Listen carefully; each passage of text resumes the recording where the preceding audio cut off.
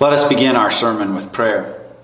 Gracious Lord, as we look to your incarnation by viewing your human ancestor Ruth, we ask you to bless our sermon that we may see your grace often comes to us through trial and tribulation, but you use such hardship not only for our own eternal well-being, but for the good of your bride, the invisible church of all believers. Amen. Our text for our sermon is the gospel history according to Matthew as recorded in chapter 1, verse 5. Salmon, the father of Boaz, whose mother was Rahab. Boaz, the father of Obed, whose mother was Ruth. Obed, the father of Jesse, and Jesse, the father of King David. This is the word of our Lord. Ruth is the third non-Shem, non-Abraham descendant listed in our Savior's genealogy. We had Tamar, Rahab, and now Ruth. Ruth, while being a Canaanite, is actually a Moabite. And as we look at her faith, we see that how she comes to faith and how she comes to be an ancestor in our Lord's human lineage is an account of pure grace that she would not have known or been able to see as it unfolded before her eyes. But in hindsight, she'd be able to look back and see it. And so today, as we continue our theme, Lessons on the Coming of our Lord from His Genealogy, we discuss the theme, He Comes Through Hardship. Now, the best place to find out about Ruth is in the book of Ruth. So let's start at Ruth chapter 1, verses 1 through 4. During the days of the judges, a famine occurred in the land. So a man left Bethlehem in Judah to stay a while in the territory of Moab, he, his wife, and his 2 sons. The man's name was Elimelech, his wife's name was Naomi, and the names of his 2 sons were Mahlon and Chilion. They were from the clan of Ephrath, from Bethlehem in Judah. They entered the territory of Moab and remained there. But Elimelech, Naomi's husband, died. So she was left with her 2 sons. They then married Moabite wives. The name of the first was Orpah, and the name of the second was Ruth. They lived there about 10 years. So, very first thing that happens is there's a famine in the land. Now, if you know the story of Ruth or even the details, or just pay attention through this sermon, we're going to see famine that just coincidentally gets this family, these 4 people, down into Moab, where they coincidentally meet a woman who coincidentally becomes really a role model believer, a role model sister in Christ. No. God had predestined Ruth to be a believer. God was ruling, and He used that natural catastrophe, that famine. Well, that's a reminder for you and I, because so often people scream, how can God let this tornado rip through this town? How can God allow this hurricane? How can God allow this cold weather, etc.? God did subject this world to decay. In every one of those is always a reminder for us that this world is dying. It's not where you want the basket you want to put your eggs in. But it also is a reminder for us that God uses those things to steer us in the directions where He intends for us to go so that we do inherit eternal life. I can tell you, as I've said in previous sermons, if it wasn't for illnesses that came upon me that were beyond my control, natural illnesses, I would not be the person standing in front of this or behind this pulpit for you today. So as we look at lessons in the coming of our Lord from His genealogy, we see He comes through hardships and He uses natural catastrophes. Now, did you catch what had happened in verse 3? But Elimelech, Naomi's husband, died, so she was left with her 2 sons.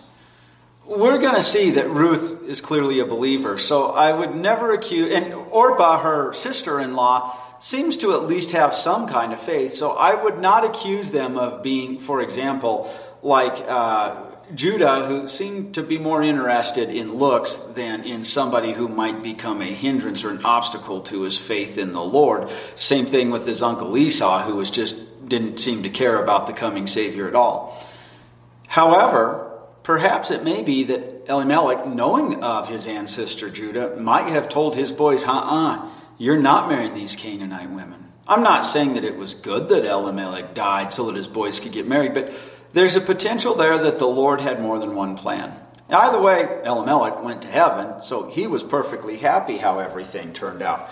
So we can already see where the Lord's at work through the pain of death. Then we're told in verse 5, but Naomi's sons, Mahalan and Chilion, also died.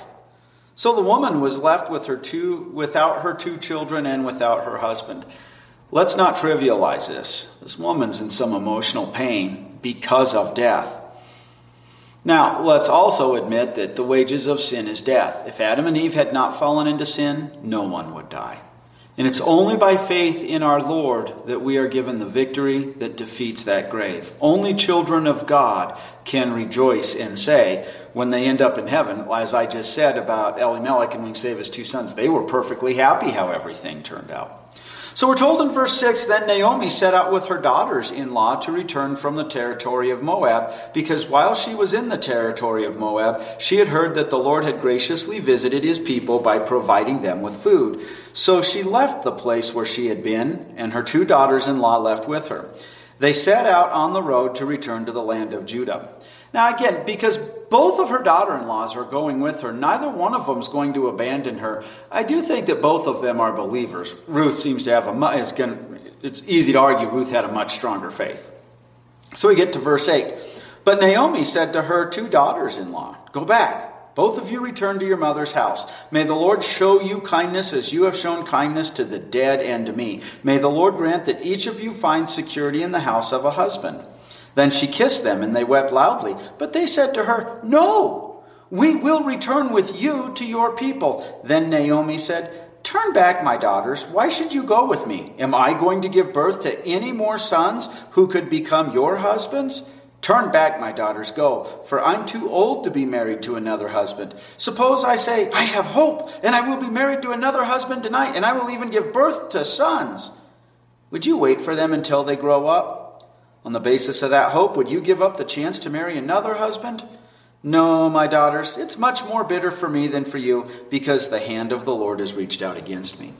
A couple of things we want to cover here. Number one, we've covered in that part of the world at that time, and it was commanded of the Israelites because of the land that was their inheritance, that if a son died and he didn't have any children and he was married, then his brother was to marry his wife, and the child produced from that union, that'd be her retirement account, and he would get the son's inheritance, his allotment or his brother's allotment of the land that he was supposed to inherit. And so there's a lot going on here, and we're going to find out as we go on. She's going to overlook the fact that, well, there's a kinsman redeemer, another relative who can do this, and the child will be adopted and considered her grandchild. Now, the other thing is that she says, because the hand of the Lord has reached out against me. Naomi's a believer. She has a weakness of faith here. She knows that God works behind all things, but here she makes it sound like the hand of the Lord isn't working for her, it's working against her. I love the words that Martin Luther said in his commentary on the Psalms. Not trivializing hardships in life at all, he says, it often seems like God hates us. It's not the case. And that's what Naomi has logically concluded. So, first a famine, then all of my men are struck dead. I am in a world of hurt. This is it. The hand of the Lord's against me. You girls get away from me. It's almost like I'm cursed, right?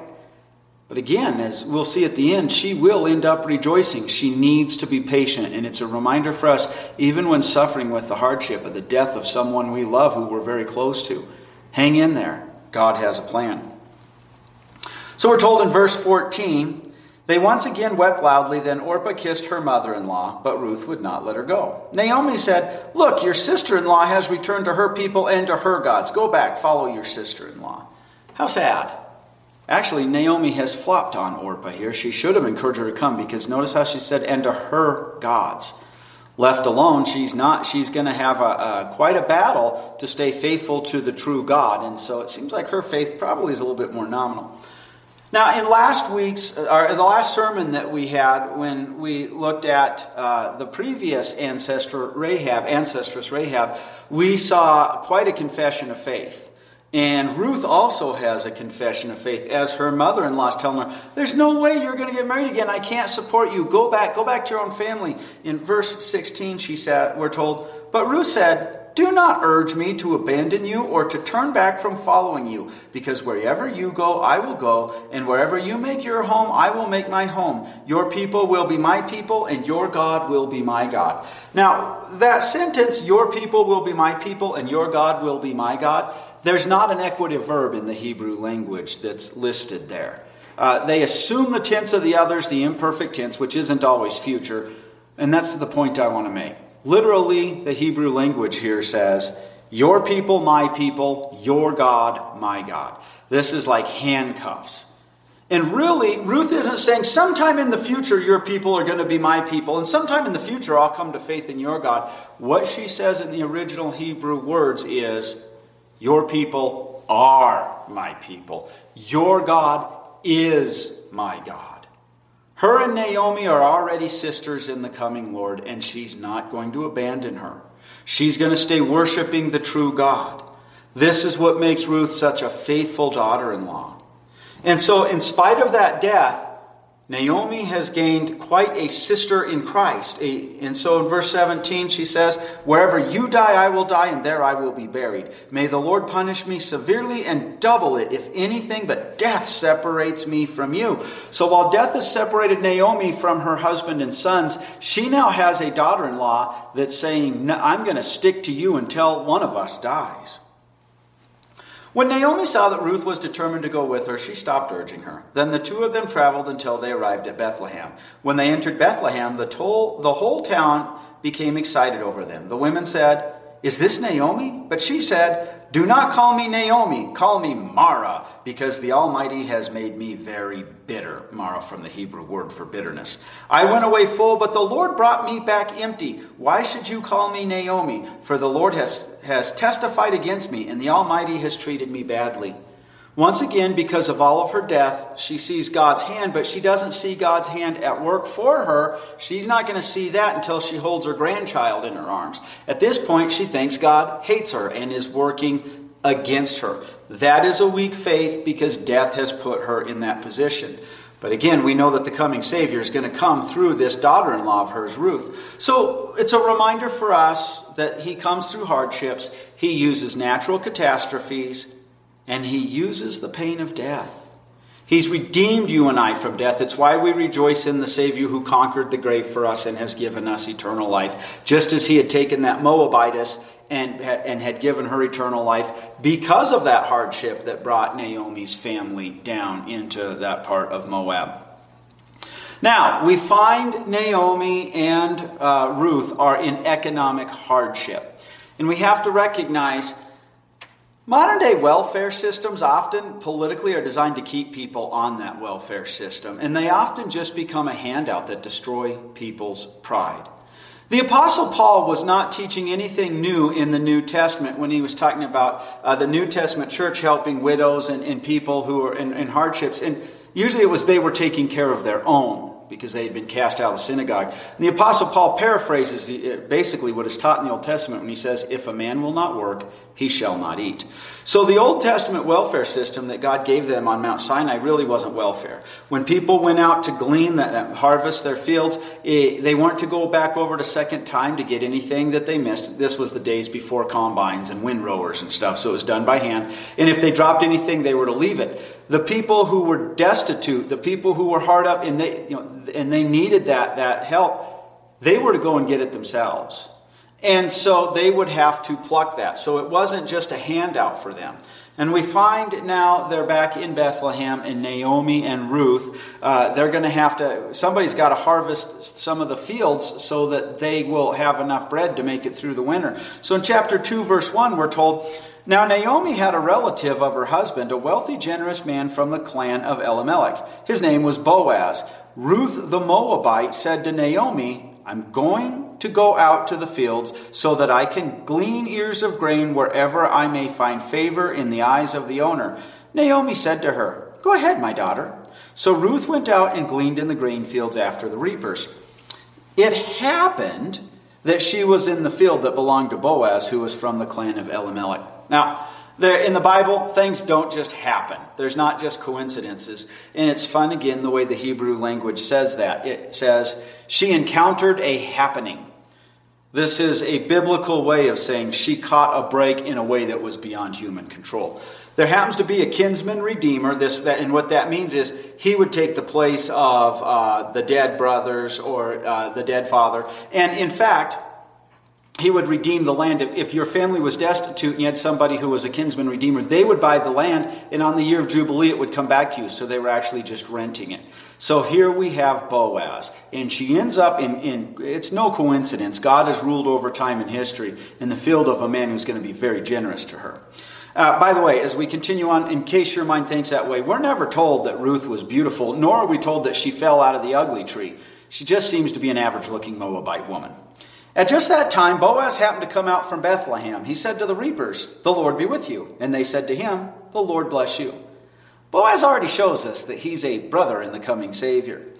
Then Boaz asked his servants who was in charge of the reapers, "Whose young woman is this?" The servant who was in charge of the reapers answered, "She is the young Moabite woman who returned with Naomi from the territory of Moab." All right, now, a prejudiced person would get her off my land, right? She's not entitled to this. She's not an Israelite. She has become an Israelite by faith. She said, "Please let me follow the reapers and glean and gather stalks into sheaves." So she came and has been working from early morning till now, except for a short rest in the shelter. Then Boaz said to Ruth, "Listen, my daughter." I'm going to stop right there. The term he uses for her and the fact that he calls her a young lady gives us the impression that Boaz is a much older man. We know the coming Savior is going to be from the union of Boaz and Ruth. He seems to be more closer to Naomi's age than Ruth's age. We're never told what happened there, but we're never told that he was married before or had other children. There'd been some kind of a hardship in Boaz's life, but Boaz remains a faithful child of God. So he says, "Do not go off and glean in some other field. In fact, do not leave this one at all. Just stick close to my young women here. Keep your eyes on the field where the men are reaping, so that you can follow my women. I have commanded the young men not to touch you. When you are thirsty, you may go to the jars and drink from whatever the young men draw out." An economic hardship, after everything else, is used to send Ruth to, no coincidence at all, but what would seem like a coincidence, to the right field of a man who has a very loving heart. He's a true Israelite, trusting in the coming Savior, knowing his mercy and forgiveness, and showing that mercy not only to a Moabite, which would be a Canaanite, also to his relative who has lost all of her family. And even the women that also glean the fields, they treat good care of her. The Lord comes through economic hardship. And it's something for you and I to remember as well. When our 401ks disappear during economic times or take quite a hit, or when we're afraid of losing our jobs and stuff, sometimes we might battle through some economic hardship. But God will see to it, unless He's calling us to heaven, that we don't starve to death. And God will have a plan through that as well, as we keep our eyes focused on our Savior who has come. So, what ends up happening is Boaz even tells his men, when you're gleaning, grab a handful of the stuff and leave it, drop it on the ground. And so she gets very well protected. And when she goes back, she reports all of this to her mother-in-law. And her mother-in-law asks her a few more questions. And we're told in chapter 2, verse 21, "Then Ruth the Moabite said, 'He even said to me, stick close to my workers until they finished all of the harvest on the land that belongs to me.' Then Naomi said to Ruth, her daughter-in-law, 'It's good, my daughter, that you can go out with his young women, so that you will not be molested by men in some other field.' So Ruth stuck close to Boaz's young women and gleaned until the completion of the barley harvest and the wheat harvest. And she lived with her mother-in-law." Naomi thought that the Lord was against her. We're going to get here to even more in a minute. The Lord had provided Ruth for her, and He had provided faith in Ruth. This was all a plan. And then for the two of them, He had provided Boaz, who we're not told he was ugly. We're not told that he was handsome. But he seems to be older, and he seems to definitely be single and have no wife or children of his own. And yet his actions don't originally seem to be that of flirtation at all. It just seems to be out of a kind heart. But Naomi recognizes, yes, you stay there because you're safe here. And Ruth, if you think about it, she's a hard worker. Even the field hand had commented she only stopped to rest for a while. And this is a part of the world where during the heat of the day people stop and rest because it gets warm. How amazing is that? Today we can be like Judah or like his uncle and turn around and be concerned more with choosing our marital partners out of what's attractive, physically attractive. But these two end up together because, as good spouses, because they look out for each other. They understand commitment. They both are dedicated people, and Ruth is definitely a hard worker. But isn't it interesting how through all of that, the Lord is using Ruth as Naomi's sister in the coming Lord. Naomi gives Ruth very good advice because she's her sister in the coming Lord, also her daughter-in-law. And Boaz, as their brother in the coming Lord, looks out for them. And even the women that she's with and Boaz's workers look out for her because Boaz is told to, because they're her brothers and sisters in the coming Lord. So he comes through hardship. But when you're in hardship, recognize he uses brothers and sisters. Now, as a side note, I've seen a few times where brothers and sisters in Christ take care of someone in a hardship and that person becomes entitled, they become demanding, they start acting for somewhat like a spoiled brat. If you find yourself in that position, don't be that way. Be thankful for brothers and sisters in Christ and encourage them as they have helped you. Finally, in Ruth chapter 4, the last chapter, verse 13, the union has taken place and a child is born, and we're told, "Then Boaz took Ruth, and she became his wife, and he went to her. The Lord enabled her to conceive, and she bore a son. Then the women said to Naomi, 'Blessed is the Lord, who has not left you without a redeemer today. May his name be proclaimed in Israel. He will restore your life and care for you in your old age, because your daughter-in-law who loves you has given birth to them. She is better than 7 sons. I just want to stop. Let that sink in. The community of Bethlehem, who had been told by Naomi, "No, call me bitterness, call me Mara," are telling her, you know what, it's sad that you lost your husband and sons, but what the Lord gave you, your sister in the coming Lord, she's better than 7 sons. She has really remained faithful to you. And the child that was born to Boaz and Ruth would be considered Naomi's grandson. He would get the inheritance of Elimelech and her 2 sons. And so we're told, then Naomi took the boy and put him in her lap, and she became his caregiver. The neighboring women named him, saying, "A son is born to Naomi," and they named him Obed. He became the father of Jesse, the father of David. Wow, something big's going on here. When it's all said and done, Naomi, who originally said, "Call me bitterness," and saying, "The Lord's hand has been against me," she's able to see the blessing. Wow, I've got this wonderful grandson, and she may have lived. All right, I've got this wonderful child. She may have lived to see David become king. She may not have. But the wonderful blessing in all that is, when it was all said and done, she was able to look back and say, okay, the Lord's hand was not working against me. It was working for me. But it would be a long time before she would be able to see all of that and even hear her sisters, her fellow Israelites telling her, wow, what the Lord provided for you was better than 7 sons. So he enables us to see his blessings. When hardships come upon you, recognize that. Stay with it. Trust in the Lord. Sometimes it may be a while, but eventually you usually are able to look back and go, that's what the Lord had in mind.